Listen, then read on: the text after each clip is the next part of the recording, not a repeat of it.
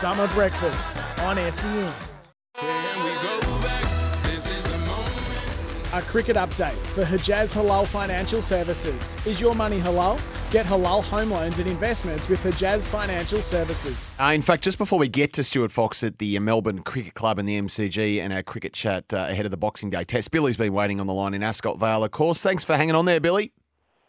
No problem, guys. Yeah, just quickly before I talk about Ange and Tottenham, a quick question. I think Bailey Smith owes probably the Bulldogs a couple of more years. And just with Ange and Tottenham, I'm not a big soccer follower, but it does sound by the amount of suspensions and injuries that they've got, it sounds like they'd be on top of the ladder, clearly. And your thoughts, do you think Ange will ever coach the Socceroos again? I don't think so, Billy. I think that time in his life has come and gone. I mean, I'm surmising. I know Scoob doesn't like it when we surmise, but I would have thought no, but who knows? Down the track, post his club career, which he clearly has some big fish to fry and some big aims in his career, who knows? Maybe he'll circle back at the back end of his coaching career, Scoob, and take the reins for something of a renaissance, as some managers have done over time. I would think they'd have to have a far greater budget to get Ange back coaching the Socceroos. But maybe by the end, when he's done it all and he's ticked off every item on the bucket list, he might come back for the good of the country. Yeah, I'm not seeing that. No. All right. Particularly if he gets Tottenham going as well as they are and stops his He's a young man suspended. Too. He's got so much ahead of him, Ange Postecoglou. Yeah. What he's doing. Loving what he's doing now, though, Billy, first and foremost. Hey, the Boxing Day Test, always one of the headline acts in the Melbourne and Victorian sporting calendar. Pakistan, Australia coming to town in the days ahead. And the Melbourne Cricket Club Chief Executive is Stuart Fox, who is always very good to us here at SEN. Stuart, welcome. Great to have you on. Good morning, guys. How are you? Great to have you on, mate. We are well. We're going well. We've had a difference of opinion this morning, but that's okay. It's debate is healthy. Always have difference of opinion.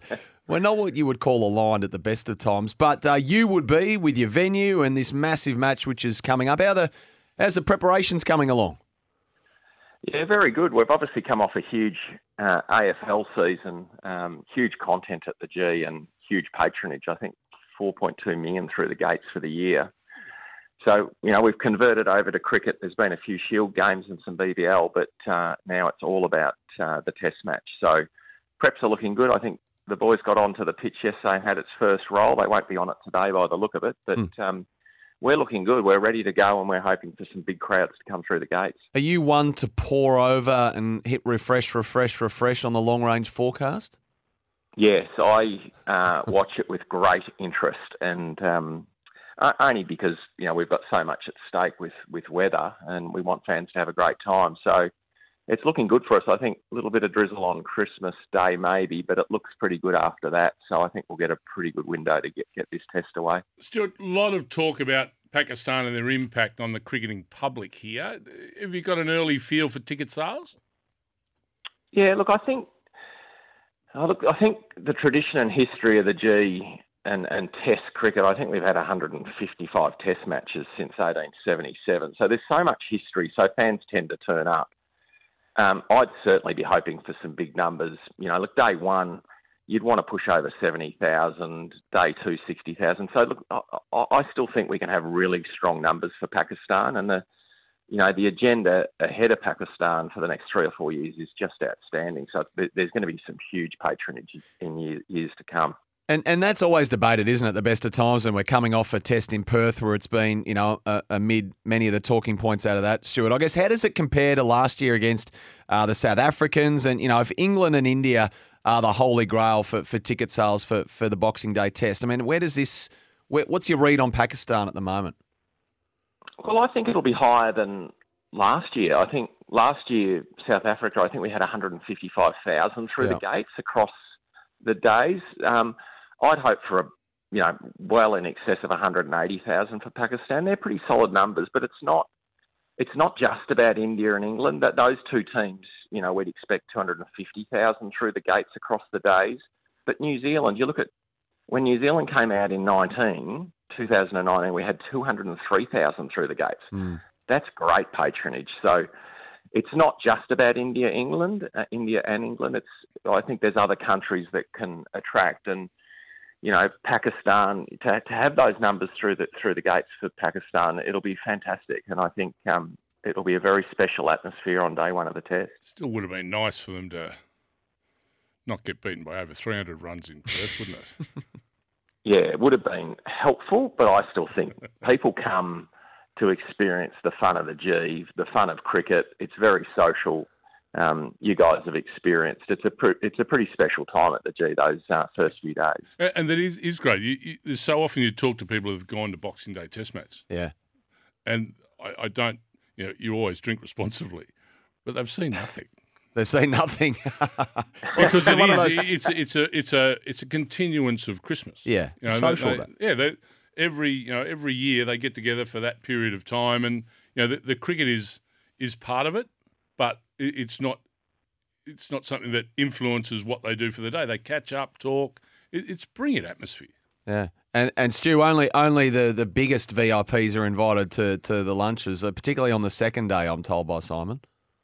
Yeah, well, I think Simon's on, but Sam, we can arrange an invite for you. We're thinking Taylor Swift for you, Sam. Well, actually, Simon will be there for sure, and he's very good company in the committee room. How's the demand for the Taylor Swift tickets? I mean, you've got her 3 times in mid-February, is that right? Yeah, it's just been extraordinary. Crazy. I've not experienced anything like it, and I've just never had so many friends in my life. Oh, no. Yeah, people that just haven't been in touch with me for 20 years suddenly, how are you going? And, it's been incredible, and obviously a lot of disappointed people also missed out, but 3 nights in a row, we'll probably have 80 to 90,000 each night. So, wow. Yeah, I thought Ed Sheeran was big, but this is huge. And so will the stage I just don't quite get that demand. Yeah. Will the stage and facilities be the same as Ed Sheeran, Stuart, in the middle and then it feeds out? No, quite different. It'll be up one end, Simon, and but Taylor Swift has a huge catwalk runway that runs right in past the centre pitch. So, she's sort of almost 360 degrees around the ground anyway, but different to Ed Sheeran, which was probably one of our most complicated concerts to ever be held at the G, just given the stage production. It's about a 7 or 8 day turnaround. The turf damage is obviously significant. It'll be no different for Swift. So that's a huge focus once we get through the cricket season. Now, I asked this somewhat in jest, Stuart, but thinking back to the eve of the football season, in 2023, do we need to start praying for the turf now, or are we going to be okay? No, we're fine. I mean, there was a little fuss made over it by maybe one AFL club coach, but we got through Ed Sheeran last year fine. We were racing the clock to get the turf down. This year we haven't scheduled anything after Swift, so we've actually got a 2-week bigger window than previously, and we've budgeted to basically replace half the turf. So that'll be down and laid about 14 or 15 days out from the AFL season, and it's never been a problem. The tech now and the standard of the turf that goes down's phenomenal, and we've got a responsibility to offer the MCG for everyone, not only for sport but for also entertainment. I think post COVID, we want people coming into the G to enjoy it for varying pieces of content that we continue to attract. Stuart, we've seen the first test played in Perth, and it's a drop-in wicket in Perth, and it crumbled a bit, etc. We've had drop-in pitches in Melbourne for a lot longer. How do you control the pitch itself and how it's going to play? What sort of, I suppose, what is the story behind it for you to know that they're one worthy of dropping in and how they're going to play during a summer? Yeah, look, it's no secret we had issues many years ago, and we've addressed those issues. We've been very consistent with the pitch now for about 4 years straight. We employed Matthew Page, who was from Perth, who now heads up our turf management and mainly the cricket pitches. So since that time, we've renovated a number of pitches, and we're also renovating at the moment. So we've got 12 pitches, and we've only got 7 in at the moment, and the Boxing Day Test pitch is just starting to be prepped. But Matthew has come in and just wants to set a standard that is fair for everyone, a balance between bat and ball. And I think the evidence is there. We've produced 4 pitches, I think, that have just been fantastic. We've sped the game up a bit. and we want it to, you want to see bowlers doing really well, but equally you want to see a batter, trying to get the 100. And, we've had 2 Shield games before Christmas, and the pitches perform well. So I think we've been pretty consistent. We won't get a pitch that cracks badly and opens up. We just haven't got those characteristics. So it's probably more important for us that we get good seam movement on the first day. But again, a good team should be able to produce runs as well. So it's a fine line, and I feel for the curators around Australia because no matter how hard you try, it can vary sort of 20, 30% to what you're actually trying to achieve. So that's not easy. Yeah, looks like the narrowest hit zone you can imagine. We're speaking to MCC CEO Stuart Fox. And Stuart, just coming back to the footy for a moment, obviously opening round will be something new in the AFL next year. I mean, normally we pull the curtain back on the AFL season at your fine MCG with, Richmond and Carlton historically.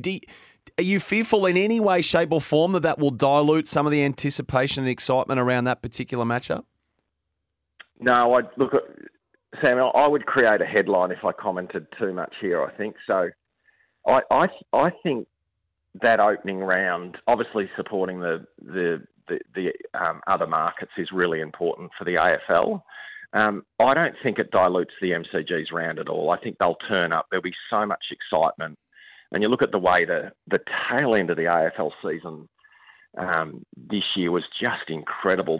We had an average crowd of 60,000 at the G across the season, and our 5-year average is normally around 52,000. So there just seems to be this huge appetite. So I think they'll still come, and our schedule looks really good. The AFL aren't silly enough to not schedule the big games at the biggest stadium. So it's all about bums on seats and making sure we get all the big clubs playing at the G and the big games. And just before we let you go, we're absolutely unequivocally sure on the 19th of December 2023 that Bo Webster's 6 didn't travel further than Scoobs. We've had that measured and remeasured, haven't we? Oh, look, Simon's a good friend of the MCC, and he definitely holds the record, and I'm happy to confirm that. I've measured it myself. Yeah, I have this question every year, but it's just, there's no doubt in this one, I think. Okay. Hey, I lied. Unshakable loyalty, my friend, unshakable. Geez, you've added a couple of metres on, I reckon. That's where relationships are key. I always told you that, Simon. Hey, a couple of weeks ago now, just one more, Stu, Dan Bredding in The Age wrote, and this is canvassing a long way forward, 26, 27 summer. In fact, the Cricket Australia, I think, hoping to play the 2 test matches at the MCG. Obviously, as things stand, you'll host Boxing Day against New Zealand in December, and then potentially a one-off clash against England to celebrate the 150th year of Test cricket, and that would be in March. Is that something that's in the works, locked in, or just in the planning stages, or can you speak to this at all? Look, difficult. It's really a question for Cricket Australia. We've had discussions. It's certainly not locked in. We've certainly expressed strong interest that we would love to host that game. And it'd be just fantastic to have 2 massive test matches in that year. So, again, we're in it if Cricket Australia can pull it off, but it's never easy. That the cricketing calendar would be a nightmare. But there's also other exciting content. I mean, there's a women's Ashes series coming to Australia in 26. So there's other exciting content that we'd love to see played at the G as well. So. Yep. Fingers crossed, as I said, the agenda moving forward, India into England, into New Zealand, a possible special test in 27, women's content is really important to us. We'd love to see our cricket team play at the G more. So it's pretty exciting for us, to be honest. There's a stack of things happening. I think there's a Rugby World Cup for 2027. Have I got that right here? Yeah, correct. 27 Rugby World Cup bid. Obviously, Australia and New Zealand have won it, but they haven't announced any venues. We are certainly in the running for semis and or the final. I think we'd be a fairly good chance. And even 28, there's another Cricket World Cup coming to town. So it's a pretty exciting agenda moving forward. Magnificent, Stu. Great to talk to you, mate. And good luck batting them away for those Taylor Swift tickets. I've got at least half a dozen neighbours who missed out, who are absolutely shattered. Appreciate the demand. And as always, on behalf of both Simon and I, thanks a lot for joining us on SEN. You're always good to us here. Thanks, guys. Thanks for having me on. Thanks, Stuart Fox there, the Melbourne Cricket Club CEO. Hi, Simon. I reject that people go to Boxing Day and not watch the cricket. I watched at least 2 overs last year. That's Phillip who made the trip up from Portsea. I know that the ball ring gets a fair old workout under the members, doesn't it? That was our cricket update for Halal Home Loans, Investments and Superannuation with Hejaz. Time now for this, man.